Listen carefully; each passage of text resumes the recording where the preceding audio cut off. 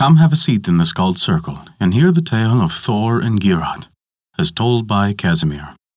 Before we begin our tale, did you know that we release new stories for free every week on Wednesdays? Be certain to subscribe to us on Apple Podcasts, Google Play Music, Spotify, Podbean, or whatever your favorite podcast app is. That way, you'll never miss out when we release free bonus stories other days of the week. Never forget, visit theskaldscircle.com to stay up to date with all of our current happenings, and to also visit our story archive, sorted by origin and region. Now then, this begins the tale of Thor and Geirrod. "Lend me your falcon skin," Loki said. Frigg smiled and nodded.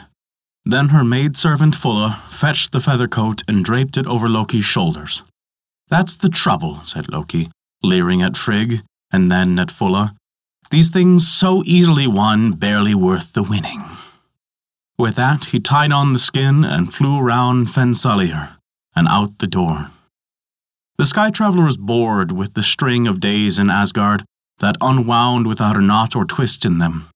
He headed for Jotunheim, and after some time he had crossed the Iving and came to a circle of green fields that he had never seen before. They were enclosed by a jumble of silver and grey rock that stretched for as far as the eye could see. A hall stood there, and Loki swooped and settled on a window ledge. The Sky Traveler peered in and saw a giant and his 2 daughters feasting in the hall. The giant, Geirrod, peered out and saw a handsome hawk sitting on the window ledge. "Catch me that bird," said the giant. "Bring it to me." Loki's eyes gleamed, and when one of Geirrod's servants came out of the hall, he hopped onto the top of the wall just out of reach. Geirrod's servants got a foothold on the window ledge and stretched out a hand to snare the hawk. But the Sky Traveler had no intention of allowing himself to be caught. He hopped up the side of the roof until he stood on the top, near the chimney hole, and he gave out a mocking screech. He saw no point in flying off until he had forced the giant servant to climb onto the steep roof where there were no handholds and risk his life. Once again, the servant reached out and Loki thought it was time to take to the air. He spread his wings, he stood poised, but then, much to his dismay, Loki found he was unable to move. His 2 feet were fixed to the thatch like branches to the trunk of a tree, and Loki knew what kind of a giant it was that he was to deal with. So the servant grabbed the hawk and brought him to his master, Geirrod. "I'll put jesses on him," Geirrod boomed. "I'll feed him in his fetters, offer him mere morsels until he's trained to my hand." The servant put the hawk into the giant's cupped hands, and Geirrod grasped it and looked at it. Loki's eyes were red and green and subtle. "This is no hawk," said Geirrod to his daughters, Gjalp and Greip.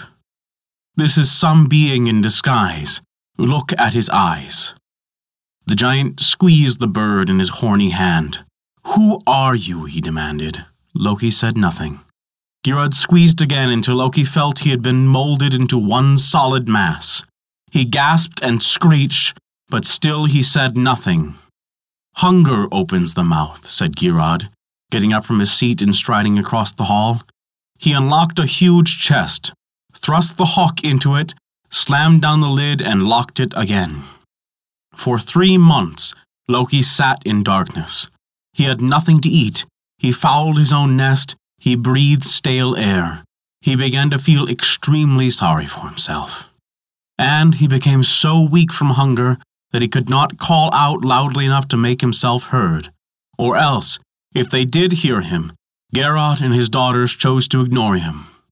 At the end of 3 months, Geirrod opened the chest and pulled out the hawk. "Long enough," was all he said. The hawk blinked and looked around. "Not long enough," said Geirrod. "Loki," said the hawk. "Ah," explained Geirrod.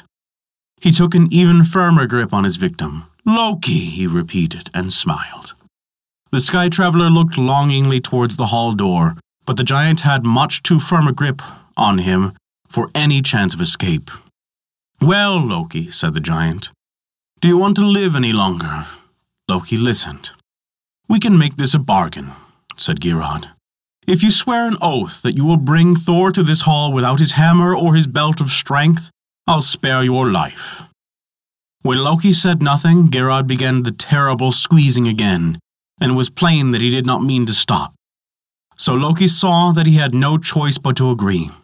He swore to bring Thor to Geirrod's hall. Then Geirrod let Loki eat as much as he wanted. The sky travelers scowled at Geirrod and Gjalp and Greip, and spread his wings and flew home to Asgard. Thor and Loki had a great liking for each other's company, and often traveled together throughout the 9 worlds. Once they were walking through the rocky uplands to the east of Asgard, and as trusting as he was, Thor suspected nothing when Loki said they need travel only a little further, across a green meadow springing underfoot, to visit the giant Geirrod. Thor said he had never heard of Geirrod. He's rather ugly, said Loki, but he has 2 attractive daughters. He'd like to meet you, and you'd like to meet them. Thor puckered his mouth, wishing he had brought his hammer, Mjolnir, and his girdle of strength in case things did not turn out too well. What's more, said Loki, we can stay with Grid tonight. Her door is always open. Thor liked the sound of that. Odin went in through it. Vidar came out through it, said Loki gleefully, raising his eyebrows. Thor kept walking, and before nightfall the 2 of them crossed the river Iving, and Grid welcomed them into her hall. Not long after supper, Loki spread out some straw and fell asleep. In the flickering firelight, his expression seemed to change from moment to moment, light and dark, gay and grim. Now that Loki is asleep, said Grid, let me tell you the truth about Geirrod. Thor looked at the giantess drunkenly. Listen, said Grid. Geirrod has little love for the gods, even less for the god who killed Hrungnir. But that was me, exclaimed Thor. That's what I'm saying, said Grid sharply. Listen. Geirrod is as cunning as a fox. He'll be a worthy enemy even for you. He will let you walk into his hall and arrange for you to be carried out of it. Thor wished the ale mist would clear from his head. He kept screwing up his eyes and then opening them wide and rolling them around and round. Go if you must, said Grid, but go well armed. I'll lend you my own weapons. Then the giantess gave Thor her belt of strength, her iron gloves, and her unbreakable staff. Thor thanked her and fell asleep. The next morning Thor and Loki left Grid's hall and continued their journey. Loki looked at Thor's weapons and wondered what Grid had said to him after he had fallen asleep. Thor looked at Loki and wondered how much he knew about Geirrod. After a while, the 2 gods came to Vimur, a wide torrent of water and blood. The face of the river was broken by worn rocks. It frothed and hissed as it hurried downstream. Thor secured the belt of strength and told Loki to hang on. He then grasped Grid's staff and, putting his weight on it, began to wade across the river. The pebbles were slippery underfoot, dogfish tickled his ankles, and Thor was soon in up to his waist. Loki's head was only just above the surface. By the time the 2 gods were midstream, Loki had his arms around Thor's neck. The river was breaking over Thor's shoulders, and it seemed to be rising all the time. Thor cursed and shouted at the river, You cannot stop me and my way to the giants. However high you rise, I'll be higher. I'll rise as high as heaven. Thor paused to gain his breath and looked upstream into a rocky ravine, and there he saw the cause of their hardship. Geirrod's daughter Gjalp was standing astride the torrent, and blood was streaming from her, increasing the depth of the river. Aha! Shouted Thor.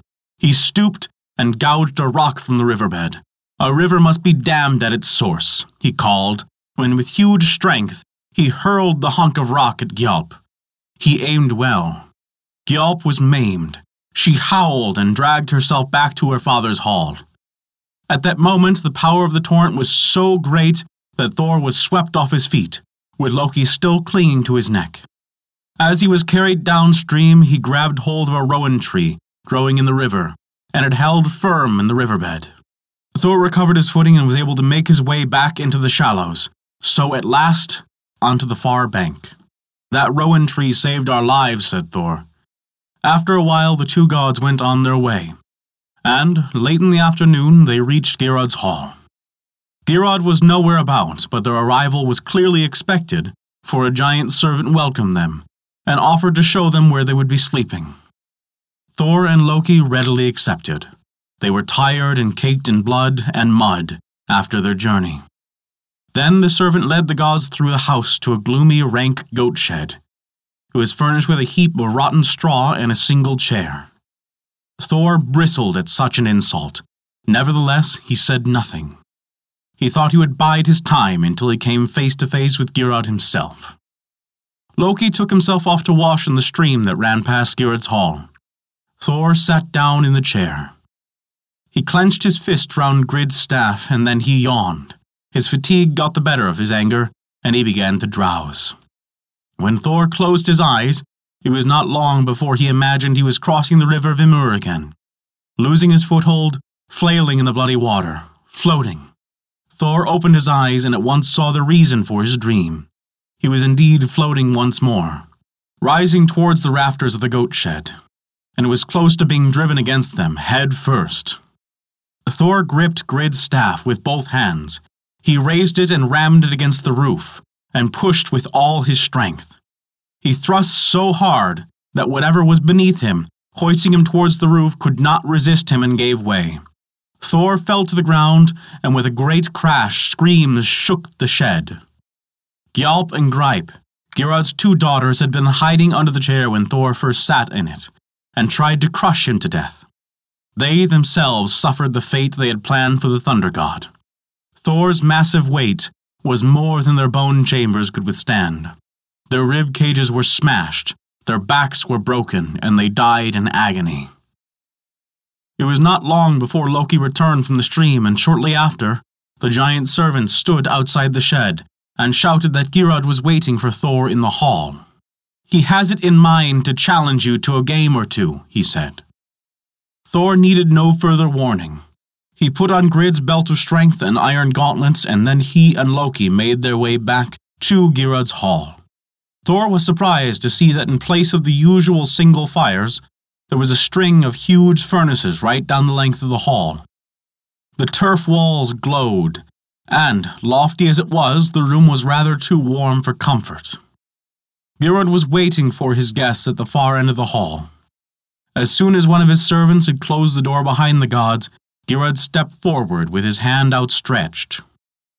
It was not to greet Thor, it was to pick up a pair of tongs. Geirrod gripped a large ball of red-hot iron between the tongs. "Welcome," he shouted and aimed the ball straight at Thor. Thor saw it coming. He dropped his staff, raised both hands and caught the red-hot ball in his iron gloves.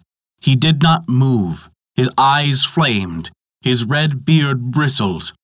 Everyone in the hall scrambled under the tables, and Geirrod himself quickly stepped back behind one of the hall supports, an iron pillar. Then Thor raised his right hand. The ball had begun to smoke. He took one step forward and put all his strength into hurling it down the hall. The ball punched a hole through the iron support. Then it passed through the giant Geirrod's midriff. It punctured the end wall and lodged in the earthen slope outside. Geirrod fell backwards. He hissed, as if all the venom bottled inside were escaping. Then, suddenly he gave a violent jerk, gurgled, and was dead. Then, Thor picked up Grid's staff and began to lay about him. While Loki took the chance of slipping out of the hall unnoticed, the Thunder God dashed the skulls of all of the dolts who had waited on Geirrod and his daughters. That was that. Thor strode out of the silent hall and looked at the jumble of rocks around him. He thought he remembered words about green meadows springing underfoot, and talk of 2 attractive daughters. Thor shook his head and vowed to settle the score with the two-faced Loki. And that is the tale of Thor and Geirrod. Thank you for listening to our story. If you enjoyed it, please take a look at our Patreon page to learn how you can earn great rewards while also supporting us. We appreciate even the smallest of contributions, as they allow us to continue to release new stories every week for free on Wednesdays, and also provide bonus stories for your listening pleasure. Visit us at theskaldscircle.com to view our story archive sorted by origin and region, and to stay up to date with all of our developments. Once again, thank you for listening to our story.